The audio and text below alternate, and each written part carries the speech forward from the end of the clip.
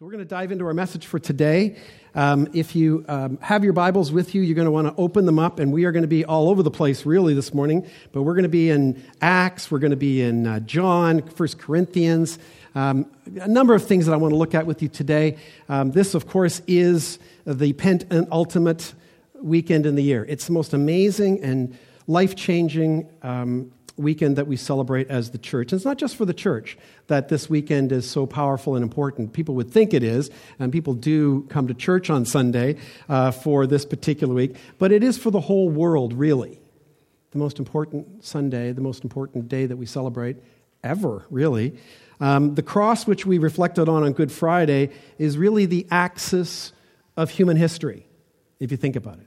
I like to point this out from time to time, and I will again this morning, because I think it's important. Regardless of what some may believe, all we've got when it comes to intelligible human thought and writings and messages, whether it's on papyrus or scrolls or on the walls of caves, is only about 8 to 12,000 years old, and that's based on science and archaeologists. And so that's all we've actually got is that length of time when it comes to intelligent thought and writing. And until the cross, that's all we have with human history. And it's interesting, up until the cross, we if you look at dating, right, it's been going down to the cross. And then you get to the cross and it's the life of Jesus, it's year 0. And since that time, we're counting forward to, everybody know where we're at today? 2018, right? That's all. 2018 years since that time. And so that's why I say the cross, the life of Jesus, is the hinge for all of life. So the whole world, whether or not they want to worship him on Sunday, on Easter Sunday, should, because this is the key. He is the reason. It's all about this one person. And here's the thing that I mean, they've changed from BC to, BCE and AD to whatever. And at some point in time, somebody's going to go, well, let's come up with a new date, because everybody must know this. It's the date that it is today because of one man and one life. And his name is Jesus Christ. Amen? That's remarkable. It's awesome. So welcome to Resurrection Sunday, and I want to tell you a little bit about my job here this Sunday. You may not know this, most of you may not know this, but us pastors, like when you were studying to preach God's Word, we're always reading. I'm reading all the time. I'm reading commentaries. I'm reading articles. I'm reading the Word, of course, the Bible, and I'm praying a lot. And then oftentimes I'll go around and I'll start, like reading articles and thoughts by other pastors, and we share a lot of things amongst each other, and usually for encouragement or exhortation, whatever. And it's something you may not know about this, but every pastor that I know, they write about this, and I've read a few articles this week about this. They look at Easter Sunday as the most high-pressure Sunday of the year, right? It's because we've been in the Gospel of Luke, and we're just preaching through it, and everything's good, and I'm just doing my job. And then Easter Sunday comes along, and there's some serious pressure, right? It's on this day, on Easter Sunday, for some reason, people believe that my job is to get up here and prove to you that Jesus rose from the dead, right? That's what a lot of people think. And there's a few people nodding. No, that is not my job. But there are many pastors, I felt that pressure many years ago that, we need to get here. We need to have proof. We need to prove this particular event to people, that Jesus did, in fact, rise from the dead. But think about it. Think about that. For those of you who absolutely do believe, 100%, no question, in your heart of hearts, in your minds, factually, scientifically, whatever you might want to call it, that Jesus did, in fact, rise from the dead, that he is the Son of God, and that he literally did die, was buried, and did rise from the grave, and is alive today, sitting at the right hand of the Father. Do any of you actually remember a single sermon, a high-pressure moment, where you were convinced through a message on the resurrection, completely convinced on that day that sermon was so awesome, he was amazing, I got it all, I'm a believer now. Anybody? Or even a series on the resurrection? Probably not. Probably not. Most of us have not arrived at it that way. So let's look at it this way. I'm relatively certain you would say this. No, that wasn't the reason why I came to believe. It wasn't something or someone that convinced me of my main arguments, although those are important. We have those discussions about the Bible and about science and facts and creation and all those things. No, it wasn't any of those things. It wasn't a person. It wasn't a man. It wasn't a preacher. No, Those things all contributed, sure. But at the end of the day, it was Jesus. And it was the Holy Spirit of God. It was his word, just read and opened, that changed my mind and my heart about the truth of my sin, my need for forgiveness, which then led to my repentance, forgiveness, and receiving the Holy Spirit full on into my heart and into my life. From there and from that alone, I believed. You know, I don't know about most of you here, but I became a Christian at 23 years of age, raised Catholic, but became a Christian. And I didn't have all of the things about Jesus and about science and about creation and all of the Bible answered for me on day one. There was just a simple thing that was answered for me, and that is, I'm a sinner. I need help. He's the Son of God. He died for me. He bled for me. And because of him, I can be forgiven and I can have eternal life. And I believe that he rose from the dead. Changed everything. You see, here's what most people are willing to believe, I think, about Jesus, if you think about it, right? Most people are willing to believe a few things about Jesus. And every preacher who preaches on Sunday, like Easter Sunday, is usually faced with, quite frankly, a more, let's put it this way, diverse audience. And I haven't talked to many of you beforehand, so please don't any of you take this, personally or the wrong way. But there are really today here probably people who are regular attenders of the Rock Church, members of the Rock Church. I know you are here. I see you. Committed, believe and faith in Jesus and the resurrection. But then there are also some of you who are here who are continuing on a journey toward God and Jesus, but maybe not quite there yet. Maybe the light hasn't gone on, the penny dropped yet. And so that's okay. That's good. You're here, and that's good. You need to be here with us each week. And so there are also, though, that there are probably some people here who are kind of like, when I was a Catholic, I was like this, like the Christmas and Easter Christians, right?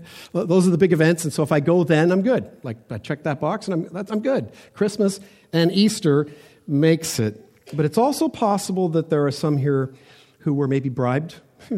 Like, if you come today, I'll stop bugging you, right? Bribed to come here or tricked into coming because, come on, there are some people maybe who wanted you to come here today because he will convince you. I haven't been able to, but he will. So there you go. There's the pressure again. So if you're here, any of you are here, that's great. So here's what I think you are willing to believe. All of us are willing to believe about Jesus. 3 things. First, most reasonable, I think, and rational people and educated people believe there was a real person. There was a real person a few thousand years ago who walked the earth, whose name was, of course, Jesus Christ. And they're willing to say, listen, come on, I mean, facts, history, it's decided. I mean, there's enough evidence for that I'm willing to check that box and say, yep, I believe that. Secondly, many will also agree that Jesus led a very interesting life. And they've heard some of the things that he said or even read the Bible a little bit. Or maybe they've heard of Gandhi, and he loved the Sermon on the Mount, and he built his whole philosophy of nonviolence on that. And so, people would be willing to say, listen, he was not only a real historical person, but he was a very interesting person, a wise man. I mean, he preached beautiful sermons. It was about God's love and real moral teachings. And so, I can accept that. He was a rabbi, and he was a good man, and people should accept that and believe that because it's verifiable. It's true. Thirdly, most people would also say there is overwhelming evidence for this as well. Most would say, yes, you know what, I believe. I believe that there was a crucifixion.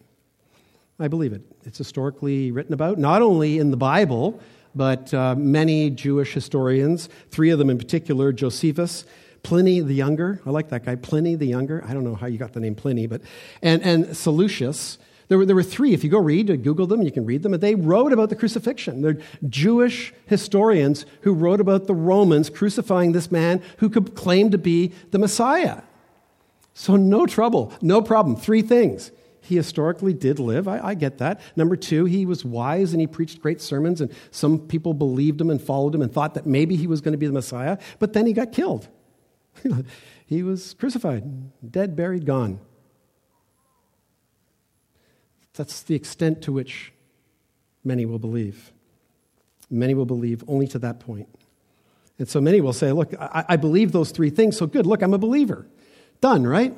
No, not quite. Not quite. When it comes to the resurrection of Jesus from the dead on the Sunday following the burial, something he told his disciples multiple times was going to happen. Multiple times he predicted, I'm going to go to Jerusalem. They're going to put me to death, but I will rise on the third day. 3 times he, at least in the Gospels, mentioned that. Well, at that point, I think this question, many people will say, well, I'm sorry. I just can't believe that. I just cannot believe that. I can believe all those other things about Jesus, but I can't go there. I can't believe that one thing. Well, then the question has to be, why? Why? Why will many people not believe that? Do you know why you do not believe if you're here today in the resurrection? Do you even know why? Possibly. The Jewish historians I mentioned earlier all also wrote about the resurrection. Not that they believed it happened, but they wrote the story, including Pliny. He goes on a little bit about the fact that there was a search for the body. So historians wrote about it, that there was apparently a resurrection, and they never did find the body. Well, that's not true. His disciples saw him, as we're going to see from Scripture today. So I'm going to tell you why, as we conclude today, suspense, why I believe most people cannot or will not believe in the resurrection of Jesus Christ. It might surprise some of you here today why I think that is true, and you probably will understand. So to get things started, let's have a look at some of the many appearances of Jesus.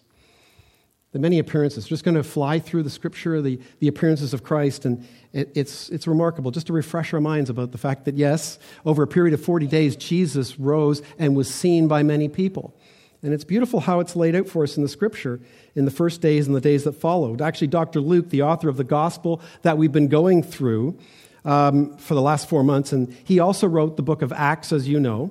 And he begins that book, again, to his dear friend Theophilus, who he's writing to, who he wants to have certainty in his faith in Christ.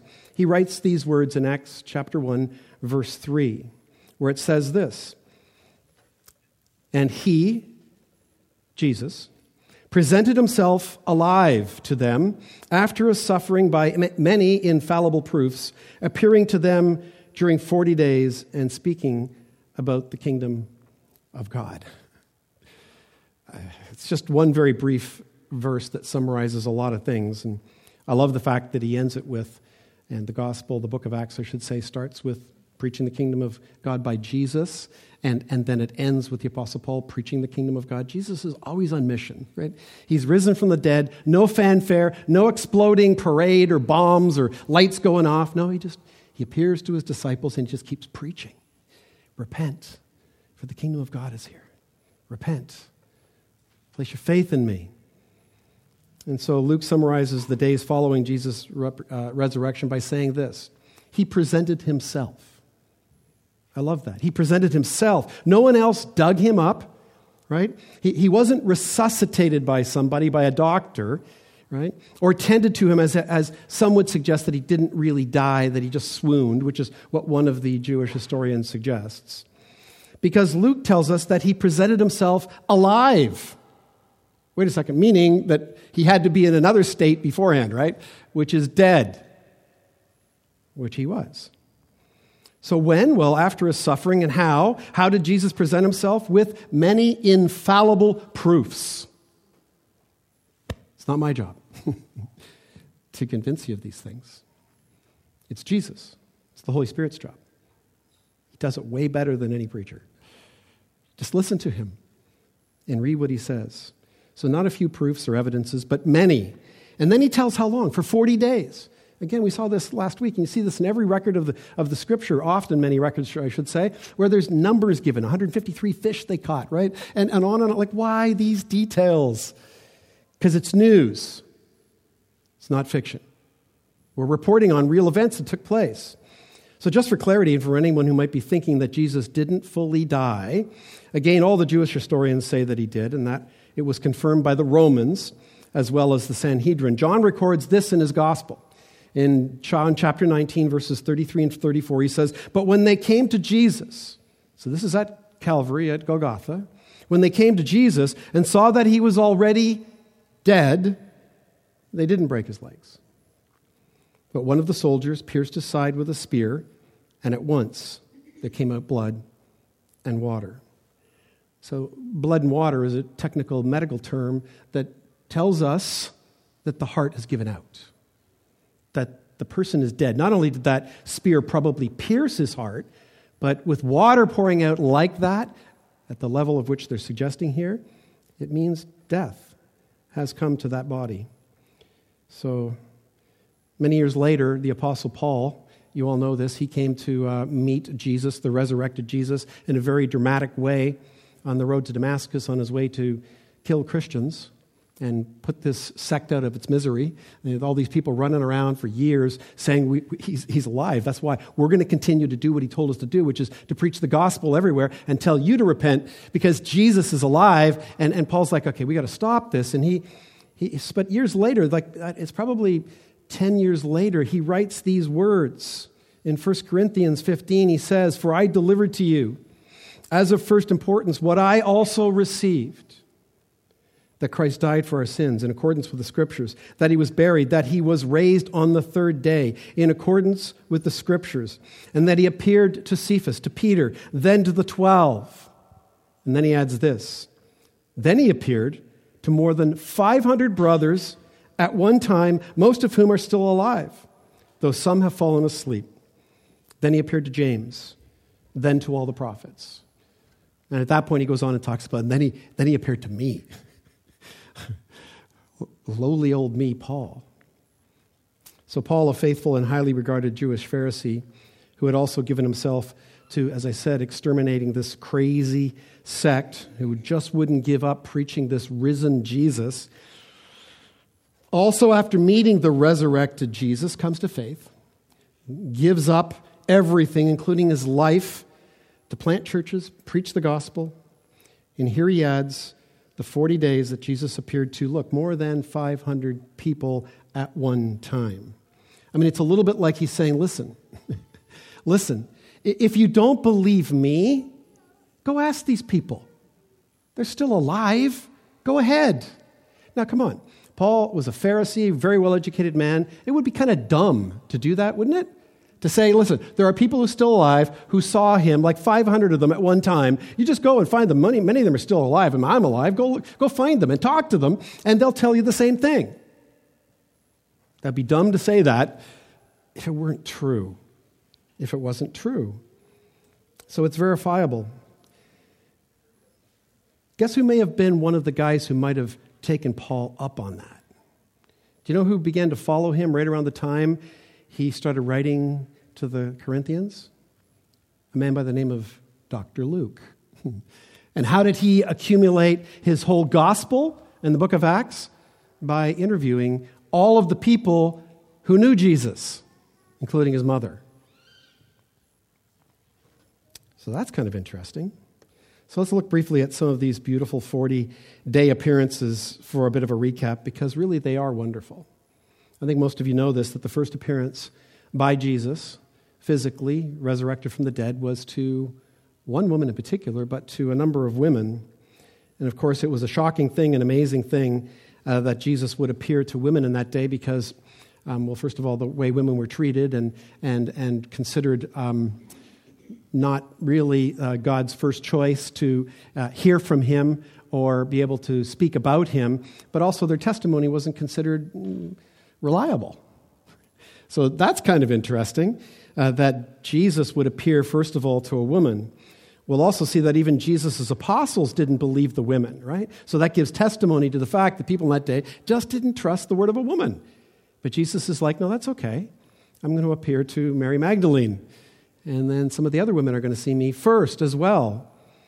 It's really wonderful. In John chapter 20, it tells us the beautiful story of Mary Magdalene. It's another proof or evidence, I think, if you think about it. Why would these women make this up? Think about that. Why would these women who know that people aren't going to believe what they have to say and their testimony, why would they make this up? Well, what's more even remarkable than that, I think, is that when they go and tell Peter and John, they don't believe them, right? They don't believe them, which is par for the course, I guess, in the culture and the day.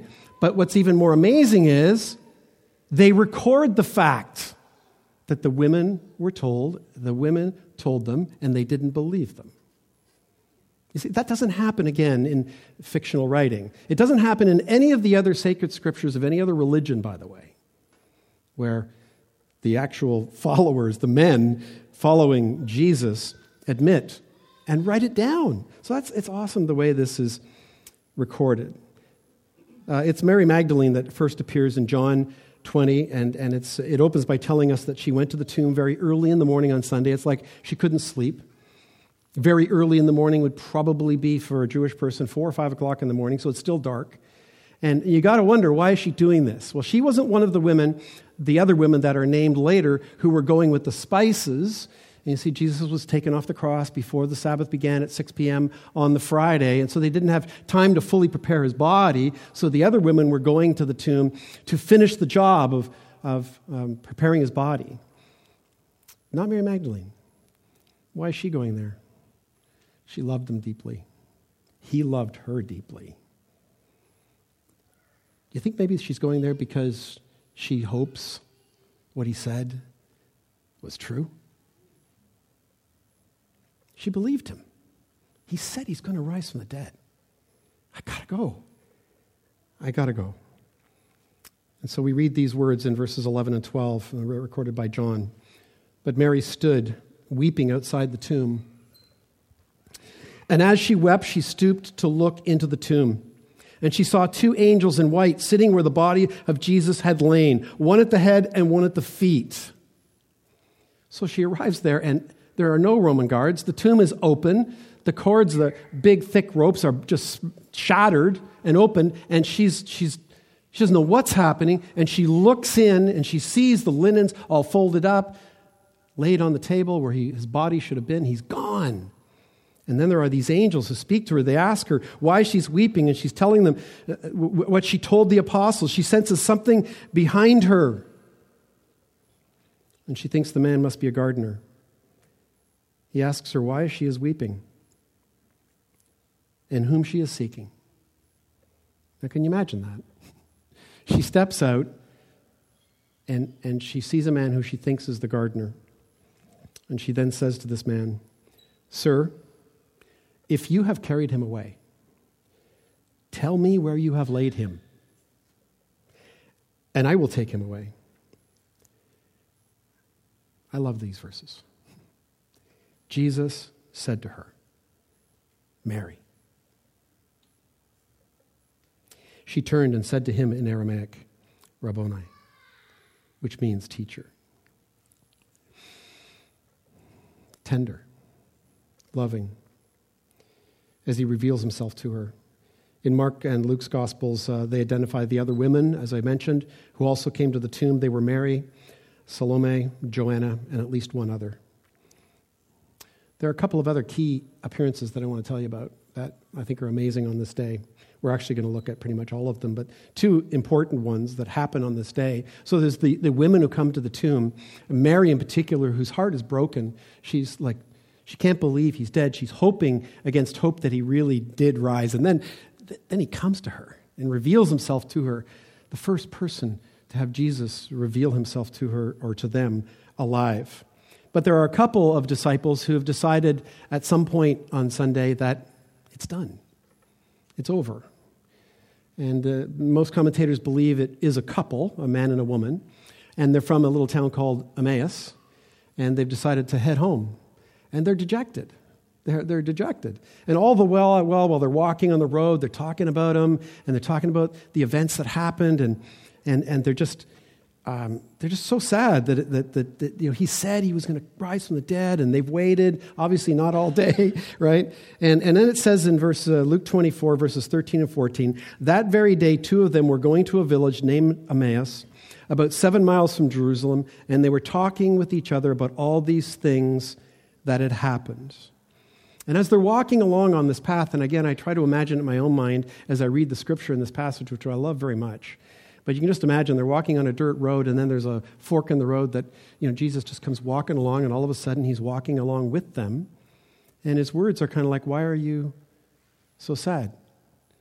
Tell me what happened. And at first they're like they can tell he's a Jewish man, and they're kind of like, where have you been? Like, have you not heard what's been going on in Jerusalem? Have you not heard about this man Jesus? And they can't believe that Jesus, who's walking with them, who they don't just recognize quite yet, doesn't know what has happened. It's such a loving picture that we see. And so all of a sudden, Jesus says to them, well, why don't you sit down here? And he starts to tell them about himself through the prophets, how the prophets predicted in the Old Testament that the Son of God would be born, and he would be crucified, and he would be buried, and that he would rise again on the third day. And then he breaks bread with them. And again, some commentators think as he broke bread, they saw his pierced wrists. But it does tell us in the Scripture, at that point, they knew he was Jesus. And then we read, and they rose that same hour and returned to Jerusalem, and they found the 11 and those who were with them gathered together, saying, the Lord is risen indeed, and has appeared to Simon. And they found that out from Jesus. It's another beautiful picture, isn't it? I mean, Jesus, we found and we read in Acts 1:3 that he's appeared, he's many infallible proofs, and he's preaching the kingdom of God, and he's appearing to Mary Magdalene, a disciple whom he loves very much and who loves him very much. And then there's two dejected people walking home, giving up, and he's like, no. And he goes and gets them. And he points them back to Jerusalem, back to the body, back to the family, back to the church. It's a beautiful picture. I love that picture very much. There is also, of course, the key appearance on the first day, evening of that first day, which we all know very well in John chapter 20, verse 19. On the evening now of that day, the Sunday, the first day of the week, the doors being locked where the disciples were for fear of the Jews, Jesus came and stood among them and said to them, peace be with you. So we have 10 of the apostles hiding out in a locked room, and Jesus makes a miraculous appearance to them. And again, I mean, you got to think about the circumstances here. They're in the room, they're huddling for fear of the Jews because they think, well, they killed Jesus, they're coming for us next, right? There's only 10 of them there, right? Because Judas is no longer with them, but somebody else is also missing. But the doors are closed, the windows are closed, and Jesus appears. Walk through the wall. No, he appears in their midst. And it's beautiful. It's a beautiful picture. But there's somebody missing, right? There's a guy missing. Thomas. He's one of the apostles who's missing. Maybe he's the guy who thought this was an April Fool's joke. Had to get that in there. It's being recorded. Somebody was expecting it. But think about it. Right? He's not there. He's another one who's dejected, and he's not with the disciples. He's out in the streets. Maybe he's hiding somewhere else. And he's I mean, people call him Doubting Thomas. I don't think so. He's not the only one who needed to see the body of Jesus. But then he comes back later, and the disciples say to him, we've seen Jesus. He's alive. And he's like, no. No, don't fool me like that. Don't try to trick me like that. No, I'm telling you, I'll tell you what. Unless I see the nail prints in his hands and his side myself, unless I see it for myself, his body, physically, him, alive, I will not believe. Now, for some of you here today who are saying, you know what, I won't believe in the resurrection, or I will not believe, there's good news for you. Jesus will still come to you. A week later, Thomas this time is like, just in case, it's Sunday, I'll be with the disciples, and he's with them. And Jesus appears to him. He appears to him. I'm going to skip through a verse because I actually missed this one, but it says in verse 20, when he had said this, he showed them his hands and the side. Then the disciples were glad that they saw him. So the disciples had seen what I had said. They'd seen him and his hands and his feet. And then the disciples were glad when they saw the Lord. So they had evidence. They believed. That's what Thomas was demanding. He was asking for. It's reasonable, isn't it? It's reasonable when you think about it. But after all that, when Jesus appears to Thomas, he's there on this week later. He appears to Thomas. You can imagine Thomas's heart and his mind. He must have been shocked. He's kind of maybe shaking a little bit. I didn't believe this, and there he is, right in front of me. And then verses 28 and 27 say this. Then Jesus said to Thomas, I don't know, come on. He's an unbeliever. He refused to believe unless he saw. And Jesus comes back a week later for one man. I think that's so remarkable. Not only for one man, but he says, I'll give you what you want. Thomas, put your finger here. See my hands. Put out your hand and place it in my side. Do not disbelieve, but believe. Thomas answered him, my Lord and my God. I don't believe for a second he reached out his hand and touched him. Do you? He believed. He trusted.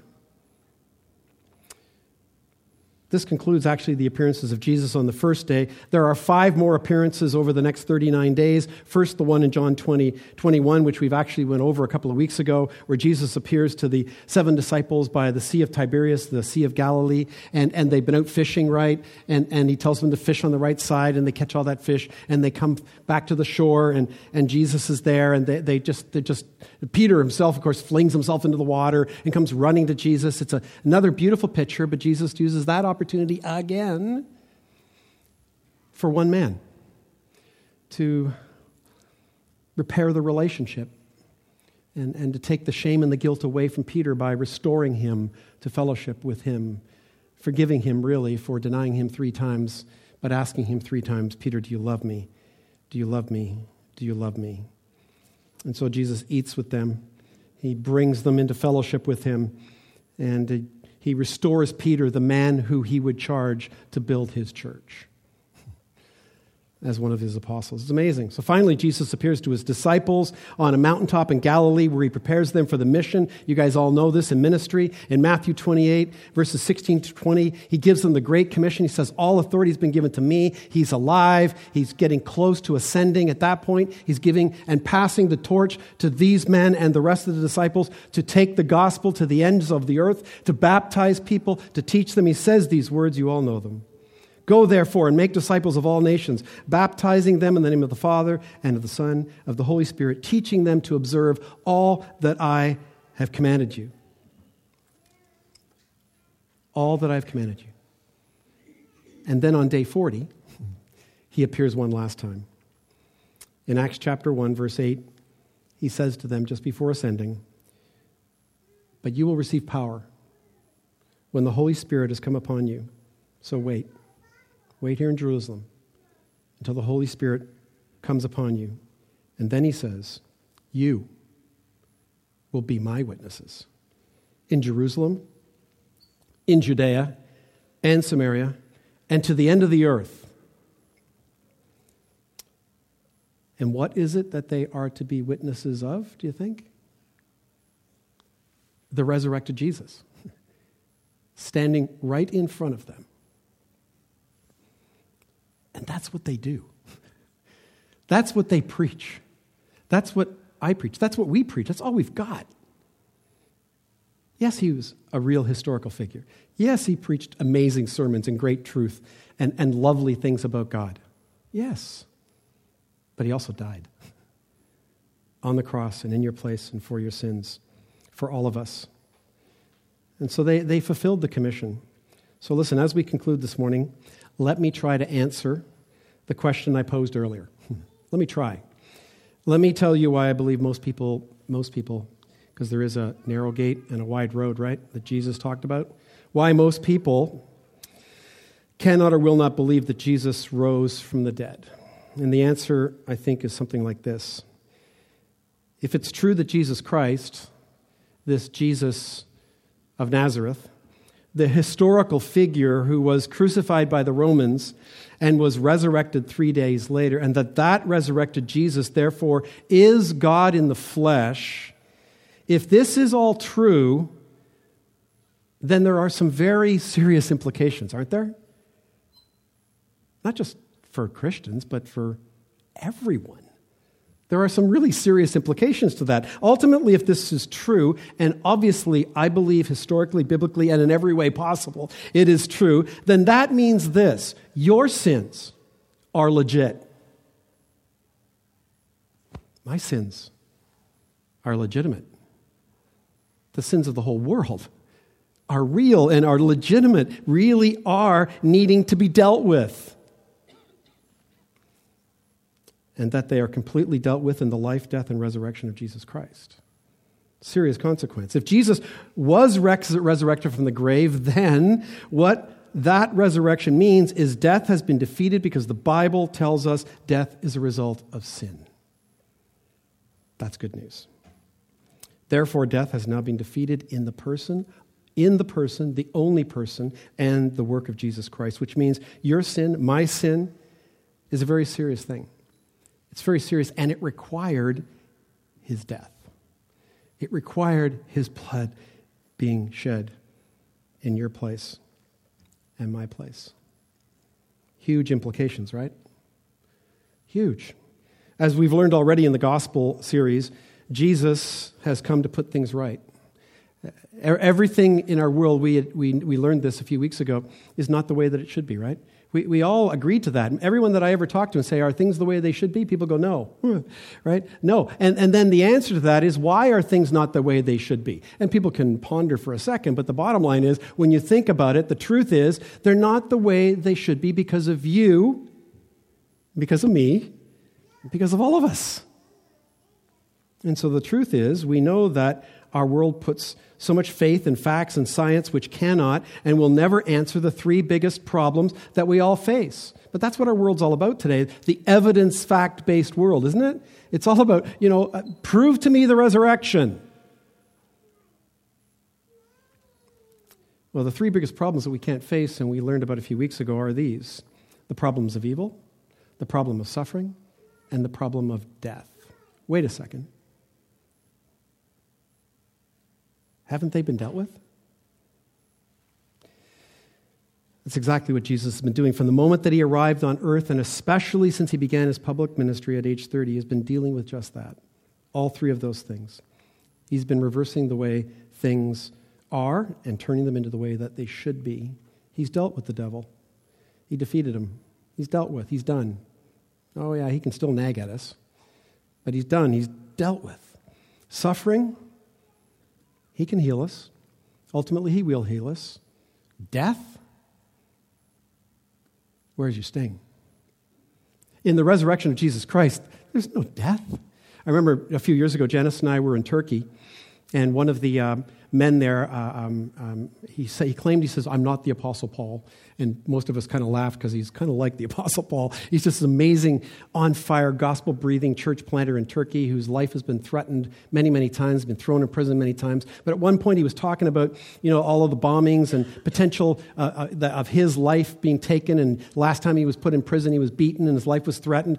And all of a sudden, there's like 20 of us church planters in the room with our wives, and we're huddling in the basement of this hotel because, Christians shouldn't be doing this in Istanbul, right? And we're down there, and all of a sudden he looks around, he can see all of us are kind of like, getting a little, and he goes, hey guys, just a second. You do know we don't die. And I'm a pastor, right? And I'm going, what are you talking about? And he goes, we don't die. Oh yeah, our bodies will die. But we don't die. It's been dealt with. It's been dealt with. Do you believe that? Listen, if all this is true and based on what we believe is true, yes, and the fact that I'm coming at this from the perspective of someone who wants it to be true versus someone who doesn't maybe want to be true, then my question for you is this. Other than this, what hope do you really have? Other than this, what hope do we have? In this life, but especially after this life? What hope do we have? Is it rational to put your hope in a bunny rabbit who digs for eggs?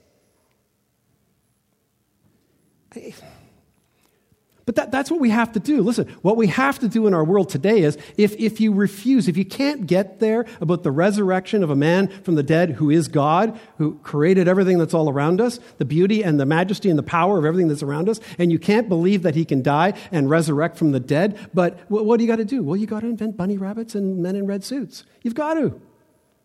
You've got to do that. And every other idol that we make in our world, you've got to make those things up. You have to.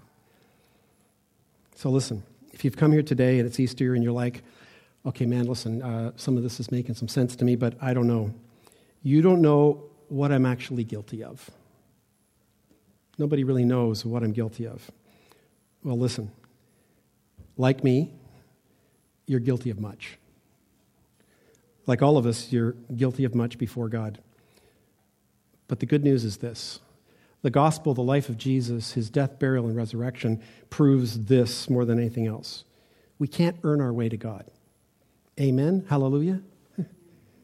We can't earn our way to God. We can't. If you could earn it, if you could save yourself, then everything that Jesus did was for nothing. That wouldn't make much sense.